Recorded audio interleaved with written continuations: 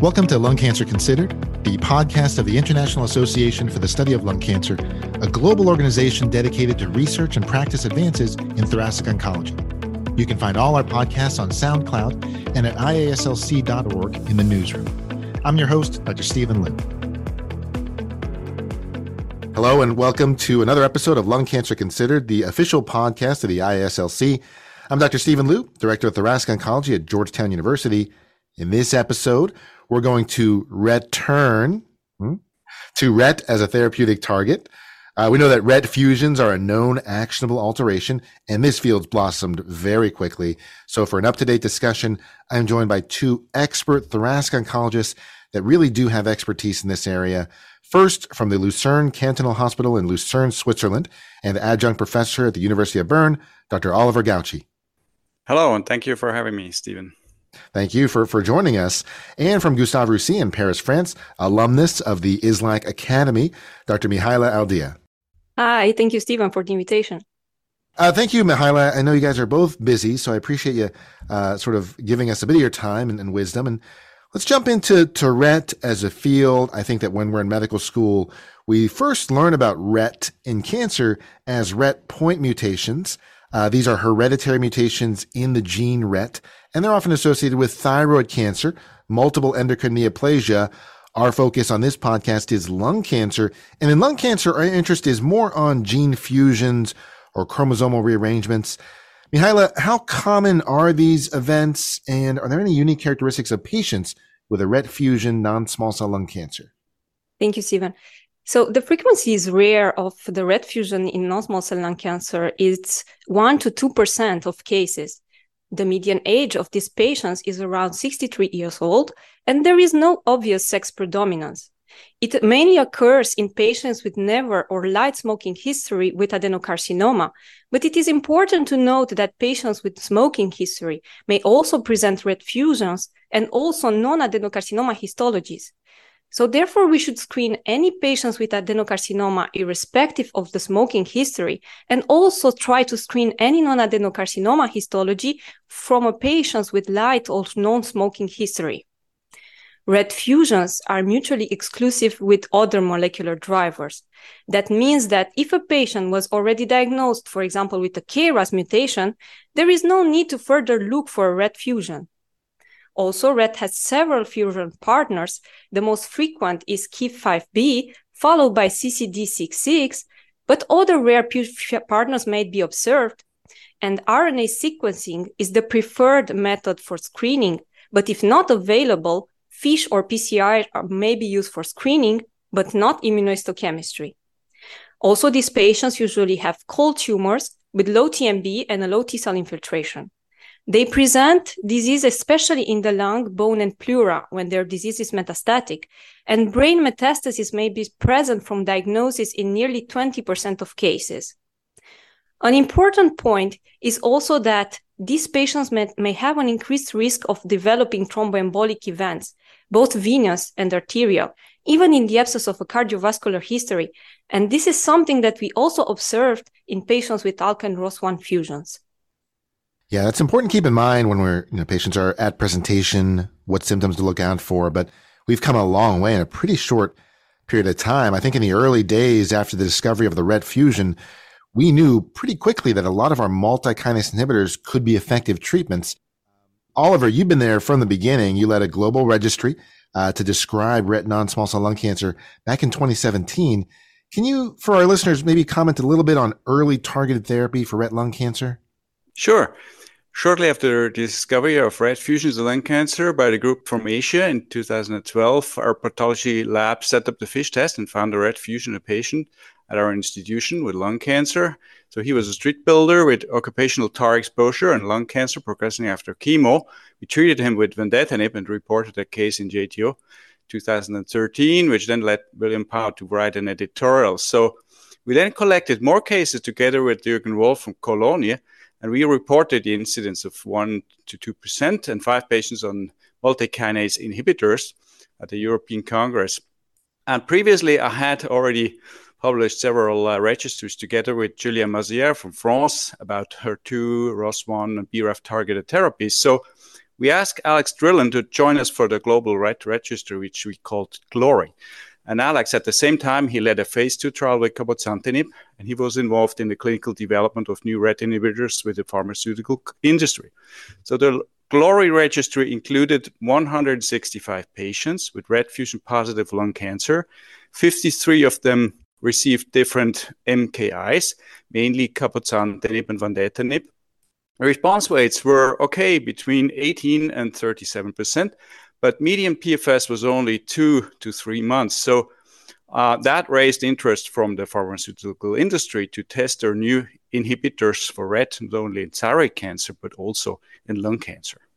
And those early drugs, Oliver, we had some signal of efficacy, modest PFS, but also a lot of toxicity. Those were tough drugs, right? Yeah, they had some off-target toxicity, including hypertension, mucositis, and that was a limitation.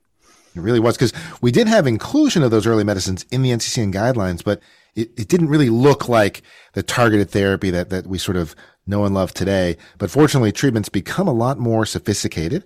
We now have 2 selective RET inhibitors that are approved for the treatment of RET fusion non-small cell lung cancer.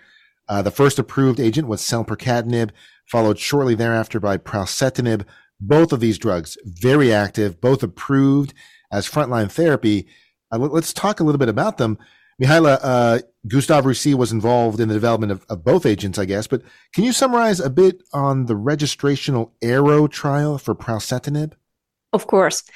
The ARROW trial was a phase 1/2 trial evaluating pralsetinib for patients with advanced solid tumors who were harboring RET mutations or fusions. The primary endpoint was objective response rate and safety. This trial included 281 patients with lung cancer. Objective responses were high, 59% in pretreated patients and 72% in treatment-naive patients. There were also good intracranial responses. There was a 70% response rate.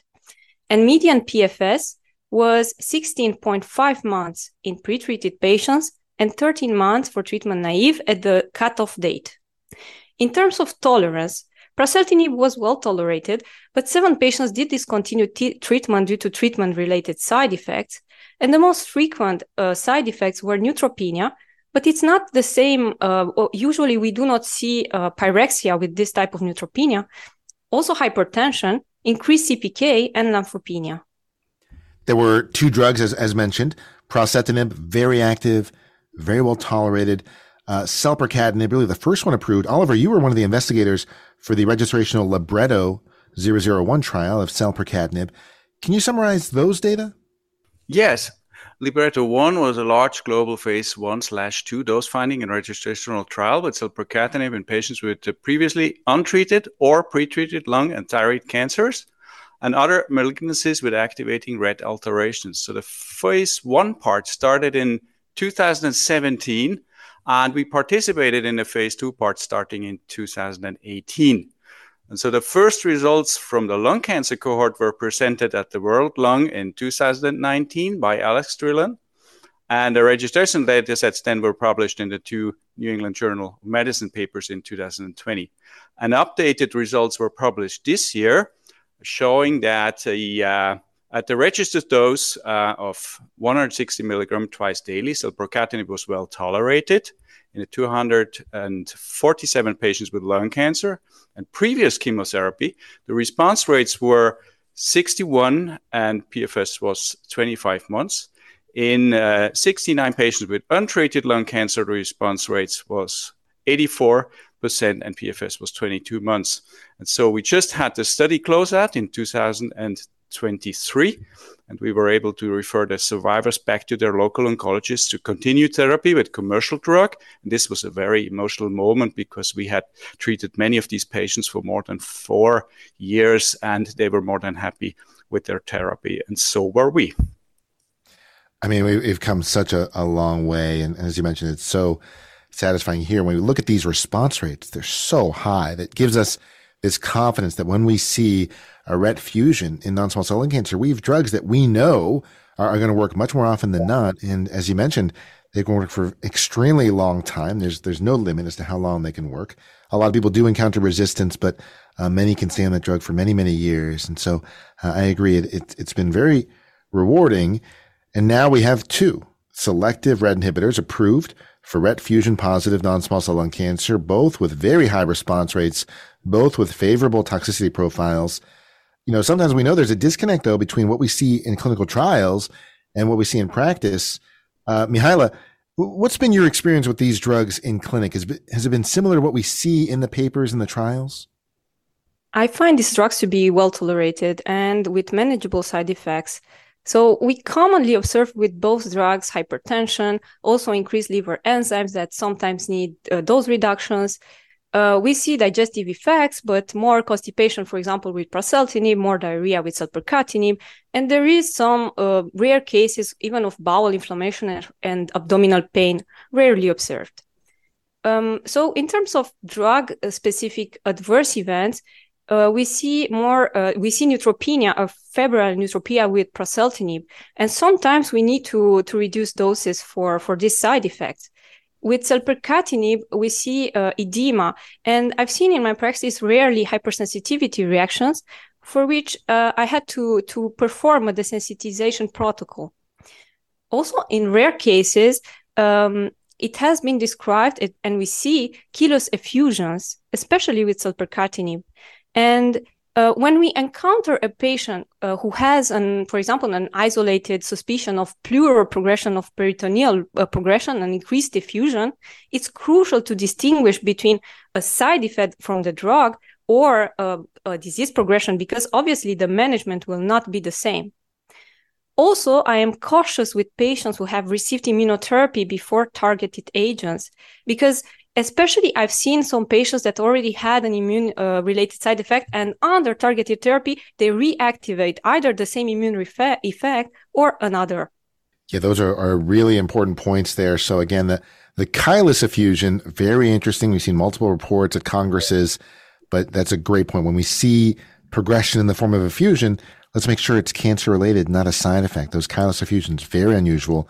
And then definitely the post-immunotherapy, we're seeing a trend. When we give immunotherapy first and then targeted therapy, there's more toxicity. We see it with EGFR, we see it with ALK, and now here we see it with RET. And, I've had a few cases in my own clinic, and I think it just speaks to the fact that we need that NGS report. We want to use targeted therapy first. And in my hands, I agree. I find them very effective, very well tolerated. Oliver, what's been your own real-world clinical experience with these drugs? I absolutely agree with Mihaela and you. And we also participated in the early access programs, and we treated numerous patients with commercial drugs since their approval here in Switzerland in 2021. And our experience is absolutely in line with the study results. And my colleagues are telling me the same. Key here, try to avoid immunotherapy. It makes what is otherwise a very well tolerated drug a little bit more toxic. And so if we can, we try to avoid IO beforehand. And, just sort of speaking to the speed of development here, at ESMO 2023 in Madrid, we saw results from a randomized phase 3 trial, the Libretto 431 study. And this was presented by our colleague from Hong Kong, Dr. Herbert Leung. Oliver, can you summarize what Libretto 431 told us? Yeah, this was a fantastic meeting. And the Libretto 431 is a global phase 3 comparing sulpercatinib with chemo, with or without pembrolizumab. Trial started in 2020 and was not open at my site because we were still busy with Libretto 1. So the results of the first interim efficacy analysis were presented at ESMO and published in the New England Journal of Paper. And the trial recruited 212 patients. The results confirmed the results of Libretto 1, the superiority of sulpercatinib over chemotherapy. The response rate was 84% versus 65%. The median PFS was 25 months versus 11 months. Tolerability was better with sulpercatinib. Overall survival is immature. But I don't think personally we can expect a significant difference in overall survival because sulpercatinib is so active and the crossover rate was 75% in this trial. So that was remarkable. Yeah, pretty impressive efficacy. It had an interesting design, this study, because the control arm was, platinum pemetrexed, sort of chemotherapy alone, or chemoimmunotherapy. And it was really investigator's choice there. I think it was powered. The primary endpoint was really to look at the chemoimmunotherapy, but it really showed that there wasn't a lot of difference between the chemo and the chemo IO in that space. And, I think that That was an interesting point. We'll talk a little bit more about that. We saw clear efficacy. Mihaela, what about toxicity of selpercatinib relative to chemotherapy here? So there were more hypertension, QTc prolongation, and great reliever enzyme elevation in the selpercatinib arm as compared to the standard arm. However, there were no associated liver failure in any of the case, which is reassuring. And certain side effects were more pronounced in patients from East Asia.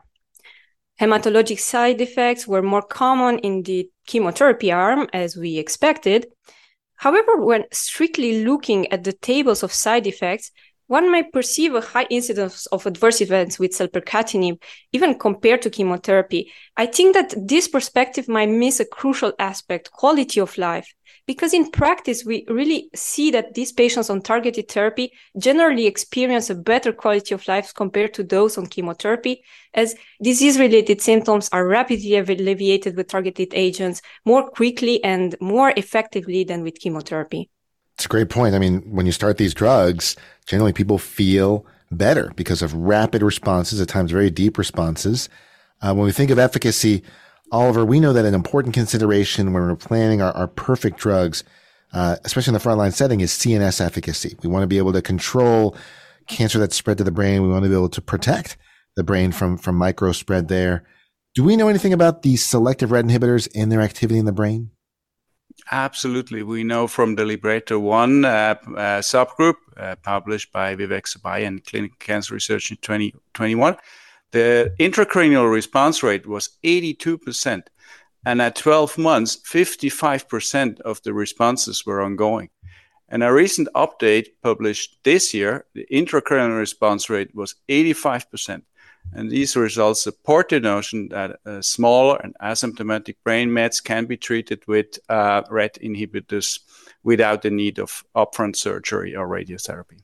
Yeah, that's absolutely critical. And we've seen some very powerful responses, durable responses in the brain. I think that the development of these drugs has been interesting. They've come on very quickly because they're so effective. They've really inserted themselves into our standard of care. But when we think of that trial in particular, the Libretto 431 study, this randomized first-line study of selpercatinib versus chemo or chemoimmunotherapy, I guess one question is, was this a study that we needed? Did we learn a lot from this study? And Mihaela, one of your colleagues from Gustave Roussy, Dr. Benjamin Bess, he was discussing for this study. He really questioned whether this study should have even been done. What's your perspective on the points he made? Thank you, Stephen, for this question.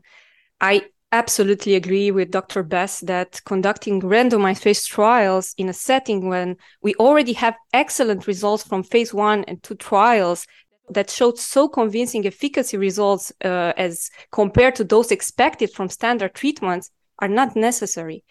I think that patients with rare alterations should not be treated with the same criteria as those with common alterations, simply because there is a longer time required for the inclusion in the trial, and this means that access to drug is delayed. What happened in France is even after FDA and EMA approvals, patients were unable to access these effective drugs outside trials because they were not reimbursed in the absence of randomized trial data. So what's really happening in the field is that first, so the patient must meet specific eligibility criteria to benefit from the drug in the trial. But we see cases where due to poor performance status or altered test due to the disease, the patient is not able to access the drug in the trial. And this is particularly detrimental for the patient, of course, because these are the same patients that will struggle to tolerate also chemotherapy, and some might never receive any treatment at all. At the second point is that complications may occur during the first-line therapy and during chemotherapy, and some patients do not have the chance to switch to a targeted agent. So as Oliver said, in the Libretto 431 trial, there were a high crossover, and many patients receive a RET inhibitor. However, despite this, the remaining small numbers that did not receive it count in lives. So for those patients, I feel that there was a loss of chance. Yeah, sometimes there is no second chance with lung cancer, very unforgiving disease at times. Oliver, do you agree with what Mihaela said? Was this a necessary trial given what we already knew about this drug? It's a difficult question, and we all do remember the controversy that started already in 2019 when Niall Strelin he presented the first data at the World Lung. So we already discussed whether it's needed to conduct such a trial, and we knew already from Libretto-1 that sulfatinib is much better in terms of activity than chemotherapy in the first line, and so therefore the FDA approved the drug as a line independently. But as a Swiss oncologist, I'm still thankful that the study was conducted because it was not approved in Switzerland in the first line, and I hope that now we'll get the registration based on a trial. However, I do agree with Mihaela and Benjamin Best that our regulatory bodies should find ways to approve highly effective therapies when it's so obvious that neither chemo nor immunotherapy are optimal for these patients, as is the case in RET fusion positive lung cancer. Yeah, I think it's more just a matter of logically approaching each state and maybe not sticking to dogma so much, because these are unique situations. These are powerful drugs. They work well. We want to get them to patients where they can provide a lot of benefit. They're not a cure. And, we do expect resistance. So let's talk a little bit about acquired resistance. Mihaela, you recently presented some work describing progression on selective RET inhibitors. Can you share with the listeners what those data showed? Yes, of course. So we have analyzed resistance and progression patterns after RET inhibitors, pulling data from the real-world data setting from both sulfatinib and pralsetinib. And it is reassuring to know that even in the real-world data, brain progression is relatively rare. And when we performed the molecular profile at resistance, we have observed a high proportion of patients who developed bypass resistance. In our data, and also from data from the RET registry, bypass resistance is present in up to 45% of cases, which is quite a lot as compared to other molecular drivers. And also, we see less than 15% of patients who develop secondary RET mutations. And I find this important because this means that it will impact subsequent treatment choice, especially when we will have novel selective inhibitors. And I think that in these cases, we need a molecular selection of patients, as it is expected that patients with bypass alteration would not benefit from novel generation selective drugs. I think this is really important work. Oliver, you've also published some work in this space. What else do we know about acquired resistance to these selective RET inhibitors? Well, we rebiopsied patients progressing in Libretto-1, and Ben Solomon from Australia, he led the analysis, and he discovered apparent mutations in on-target resistance in tissue and blood samples from these patients with lung and thyroid cancers, and published in 2020. So larger studies by Mihaela and you, Stephen, then showed that the off-target resistance is much more frequent, which actually makes next-generation inhibitor development quite challenging. Yeah, I think we're up to the task, but and there are some exciting drugs coming up. But you're right. I think resistance is pretty heterogeneous. But is it your opinion, Oliver, that we should be doing repeat biopsies per standard of care at the time of resistance? Yes, absolutely. Whenever possible, we do rebiopsy all oncogene-addicted lung cancer progressing on targeted therapy at our institution. Molecular information is important for referral of patients to new trials. However, as shown by the registry, it is currently very difficult to overcome drug resistance in patients treated with sulfatinib or pralsetinib. By the way, you initiated the RET registry and created the name, so congratulations. It's a fun name, the RET registry. I think that it lends itself very well to puns, but really great collaborations there. Mihaela, what about you? The role of tissue biopsy, of liquid biopsy at the time of resistance, is this something that our listeners should be thinking of? So in Gustave Roussy, we are able to offer patients a comprehensive liquid biopsy panel, either at baseline or upon resistance. And I see liquid biopsy as a very nice tool. It is highly preferred by patients because it's non-invasive, and also it has quick turnaround time for results. However, the main disadvantage of this is that it's highly dependent on the tumor burden, and we have seen frequent false negative results, especially in cases with limited disease progression. In our experience with Foundation One liquid, we observed that the sensitivity for fusion detection at baseline is 80%, but it drops to 60% of time of progression. And in patients with informative results, liquid biopsy may explain acquired resistance in more than half of patients. But if for the others, if resistance profile will change subsequent treatment strategy, I think it's important to proceed to tissue testing when liquid biopsy is negative or fails to identify a resistance mechanism. And in the later situation, I recommend that, especially because liquid biopsy is less sensitive for copy number alteration detection. So I'm afraid that it might miss some of the bypass alterations such as mass amplification as compared to tissue. And when we perform tissue, of course, we still have a significant number of patients without an obvious cause of acquired resistance. And from a research perspective for the future, I think that in these cases, we should definitely look beyond genomics. Yeah, we definitely need to learn more about resistance and the different flavors it comes in. When we think of on-target resistance, Mihaela, are there next generation RET inhibitors already available? Yes, there are next generation RET inhibitors, which are undergoing development in phase 1 clinical trials. They have been all designed to maintain activity against the RET fusions, but also to overcome on-target resistance to treat solval front or gatekeeper mutations. So just to mention a few inhibitors, there is LOXO 260, TPX 0046, EP0031, and others. But again, I feel that the challenge for these inhibitors in the post-progression setting is the rarity of on-target resistance post-sulfatinib, pralsetinib, as compared to the frequency of bypass alterations. Yeah, we certainly want to deliver them where they're going to be most effective. And, outside of a trial, chemotherapy is, I would consider, our standard treatment for progression after a selective RET inhibitor.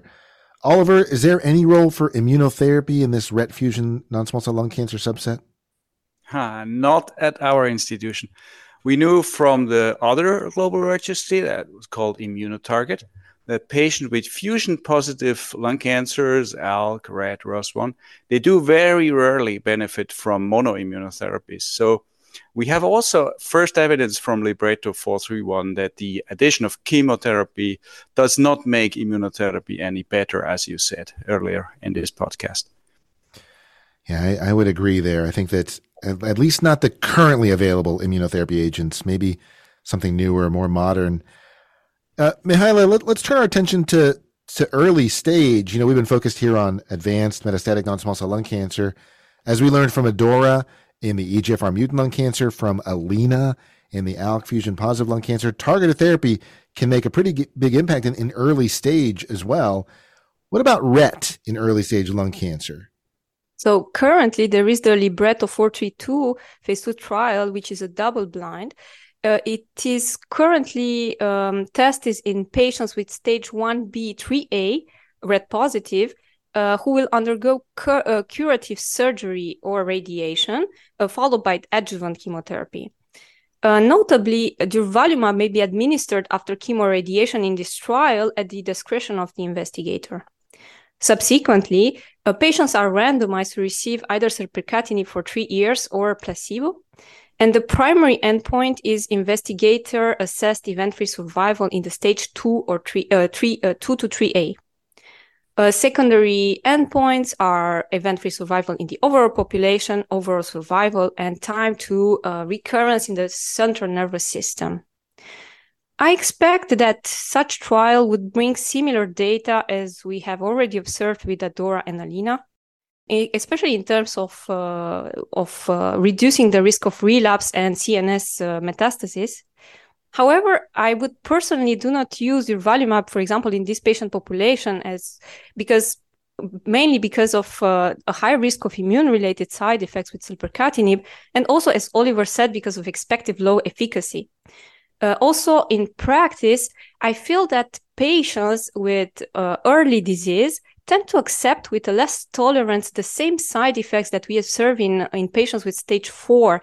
So therefore, given that it's a 3-year treatment, I feel that for those cases which are very early, for example, in stage 1B, for example, we would need more predictive biomarkers in order to understand who are the patients who will really benefit from such treatments versus those who will be cured by standard treatment alone. Yeah, I agree. I think the use of durvalumab before selpercatinib is a little troublesome there, but there's a lot to unpack, pros and cons with each direction. Oliver, how would you manage a RET fusion positive lung cancer today after definitive therapy, whether it's surgery or chemoradiation? Now after the ESMO, the results of ALINA, I'm really starting to think about selpercatinib in this setting, especially in stage 3. And unfortunately, we do not have open trials for these indications in Switzerland. So I have to discuss it with my patients on a case-by-case basis. And we do need individual approval and reimbursement by the private health insurance first. But we're also starting to set up a new registry, a global registry to collect and analyze such cases over the next year. So everyone's invited to collaborate on this project and happy to receive emails. Yeah, I think we definitely need to learn more about what we're doing and the overall impact there. It's a balance of toxicity, costs, and efficacy. I think we still have a lot to learn. On that point, Oliver, these collaborative efforts, these registries have really helped progress for these rare subtypes of lung cancer. And I think that really from both of you, the amazing global collaboration that we've seen has been really, I think, pretty inspiring.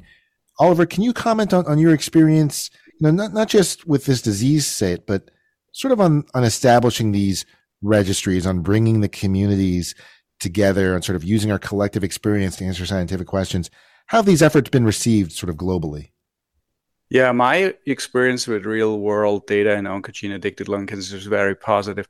So we started with case reports, and now we're much better in terms of numbers and data quality. We generated preliminary evidence for targeted therapies in rare entities and raised awareness for testing and many early drug trials, and we showed that immunotherapy has limitations. And some registry even helped, industry to gain FDA approval. So nevertheless, we never relied on money and always worked in the interest of science and based on trust. And I made good friendship with many leading clinicians, scientists around the globe, including yourself and Mihaela, which is a great privilege for me. Yeah, it's been such a great experience. Mihaela, you've been involved in some as well. How easy or how difficult has it been to establish these collaborative efforts? And to listeners, do you have any tips for colleagues that are looking to mirror these kinds of efforts? So initially for our REDMAP registry, we started to include our main collaborators, those with which we already knew and worked with. And as we began presenting our preliminary results at congresses, we started to propose this project to anyone who was interested in, regardless of the numbers of the patients that they had. And I found to have a lot of enthusiasm from the scientific community and from my colleagues. And it was really, really nice to establish this collaboration, to connect with colleagues from all over the world in order to provide answers that would otherwise not be possible from one single center institution. And my tips for my colleagues would be maybe start collaboration with friends and then make new friends by extending the collaboration effort to anyone who is interested. And I think that maybe including patient groups in such efforts could also be extremely beneficial. And we also plan to do that for the REDMAP registry. There's a lot we could cover, but we do have to close. We're running up on time. So I just want to take a moment to thank both of you, not just for being on this podcast, but really for the work that both of you are doing in these rare subtypes. I think it's really important work, and I just want to send some appreciation for your efforts there. So, Mihaela, thank you so much for joining us today. Thank you, Stephen. And Oliver, thanks for being our guest today. Thank you too. And thanks to everyone for listening to Lung Cancer Considered, the official IASLC podcast.